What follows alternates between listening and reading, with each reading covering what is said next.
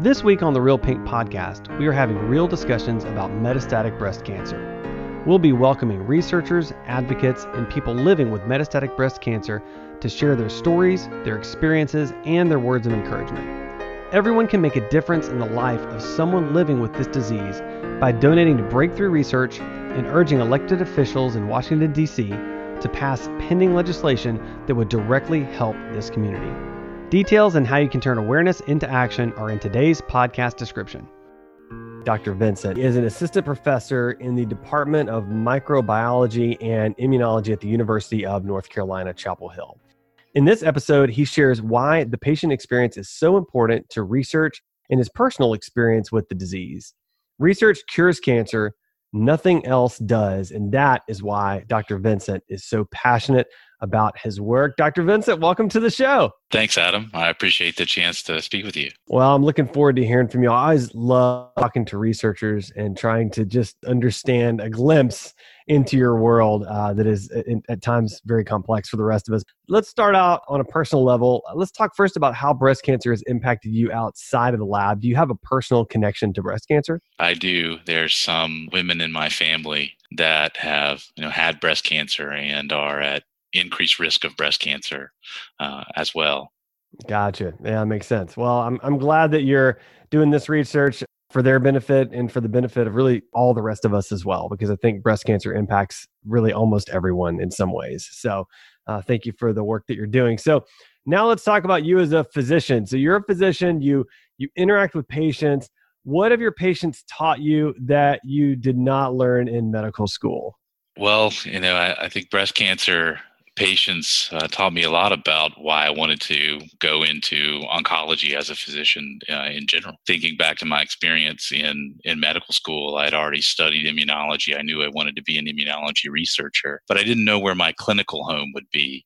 And rotating on the wards as a third and fourth year medical student with some fantastic breast cancer clinicians, Lisa Carey, who is still around at my institution, University of North Carolina at Chapel Hill, and then Jeff Peppercorn, who has since moved on, but to breast cancer clinician scientists, really taught me about oncology care in the context of learning and seeing patients, including breast cancer patients, approach living with their cancer with such grace and compassion for each other and their families going through extremely difficult times. I felt when I was a young student, didn't really know what I was doing from a medical point of view, just that I wanted to help people like this, that these are, in a way, thinking these are my people. And so that spurred an interest in oncology. I really married with my immunology research interests to make me into the physician scientist I am today. I think some of the things I learned from early patients that I cared for is that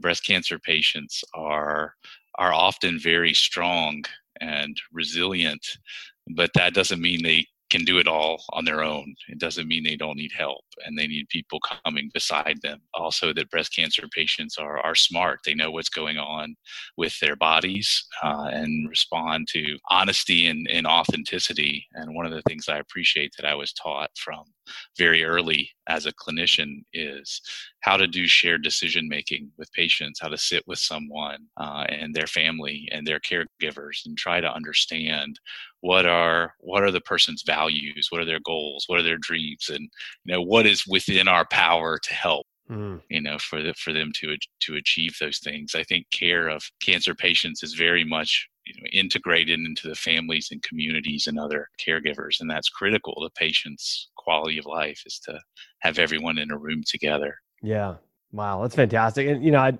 I would take just a second to second what you said, that breast cancer patients and survivors are some of the strongest people that I've ever met. I mean, just being able to host this show, I've met so many amazing, just unbelievable individuals. It's just been such an honor. And so thank you for mentioning and sharing that. So let's talk for just a moment. Why is it so important to keep the patient experience in mind when you're working in a lab?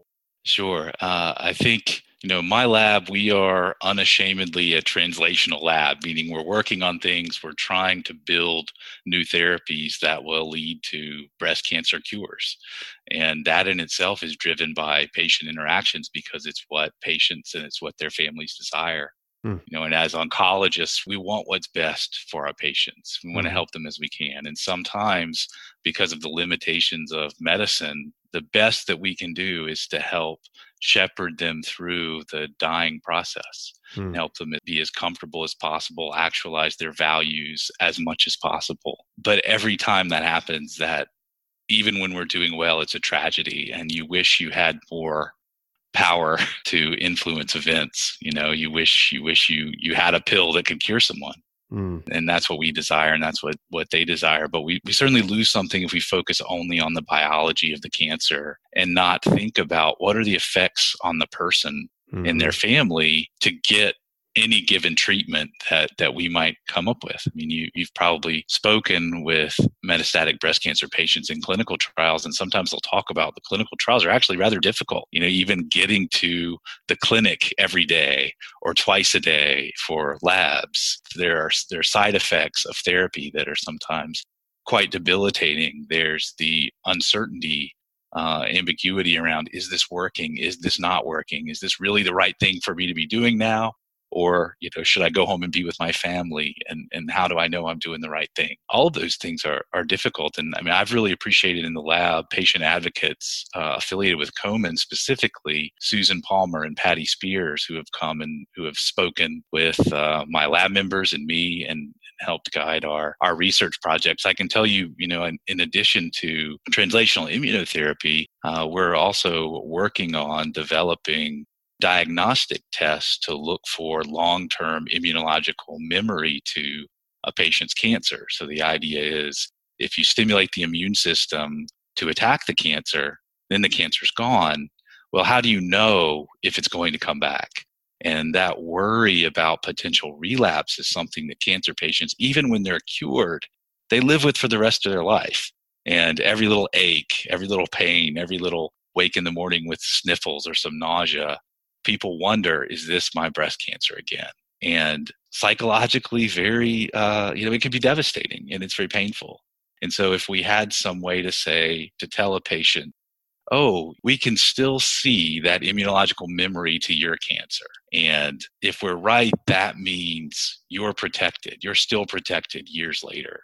And add some additional psychological assurance. I think that can certainly help people's quality of life. And that's a whole research aim that was developed by, and after speaking with patients who were talking about some of their kind of fears around relapse, even when they're doing well. Yeah, I love that. So, as an early career investigator, you're really just at the beginning of your career. Where do you think we will be in terms of MBC treatment and patient outcomes towards the end of your career? Well, I'll tell you what we hope for. I hope for patients who present for care, even with early stage breast cancer, can get potentially curative therapy, but then have that followed by a vaccine or a cell therapy or some kind of combination immunotherapy that will wipe out all of the cancer cells in their body, and they'll no longer be at risk for developing metastatic breast cancer. Mm. So they can really have surety that they're cured. And then for patients who present with metastatic breast cancer initially, that they will be able to get some combination immunotherapy that drives their cancer into remission and cure. Mm. And then similarly, I hope that we'll have laboratory tests that will clearly be able to tell us with surety that patients do have long-term immunological memory and they will not relapse. Mm-hmm. They will not develop metastatic disease. And I think in the even further distant future, and I hope I live to see this, the immunotherapy will replace the currently more toxic forms of breast cancer therapy like chemotherapy and some of the biologic therapies.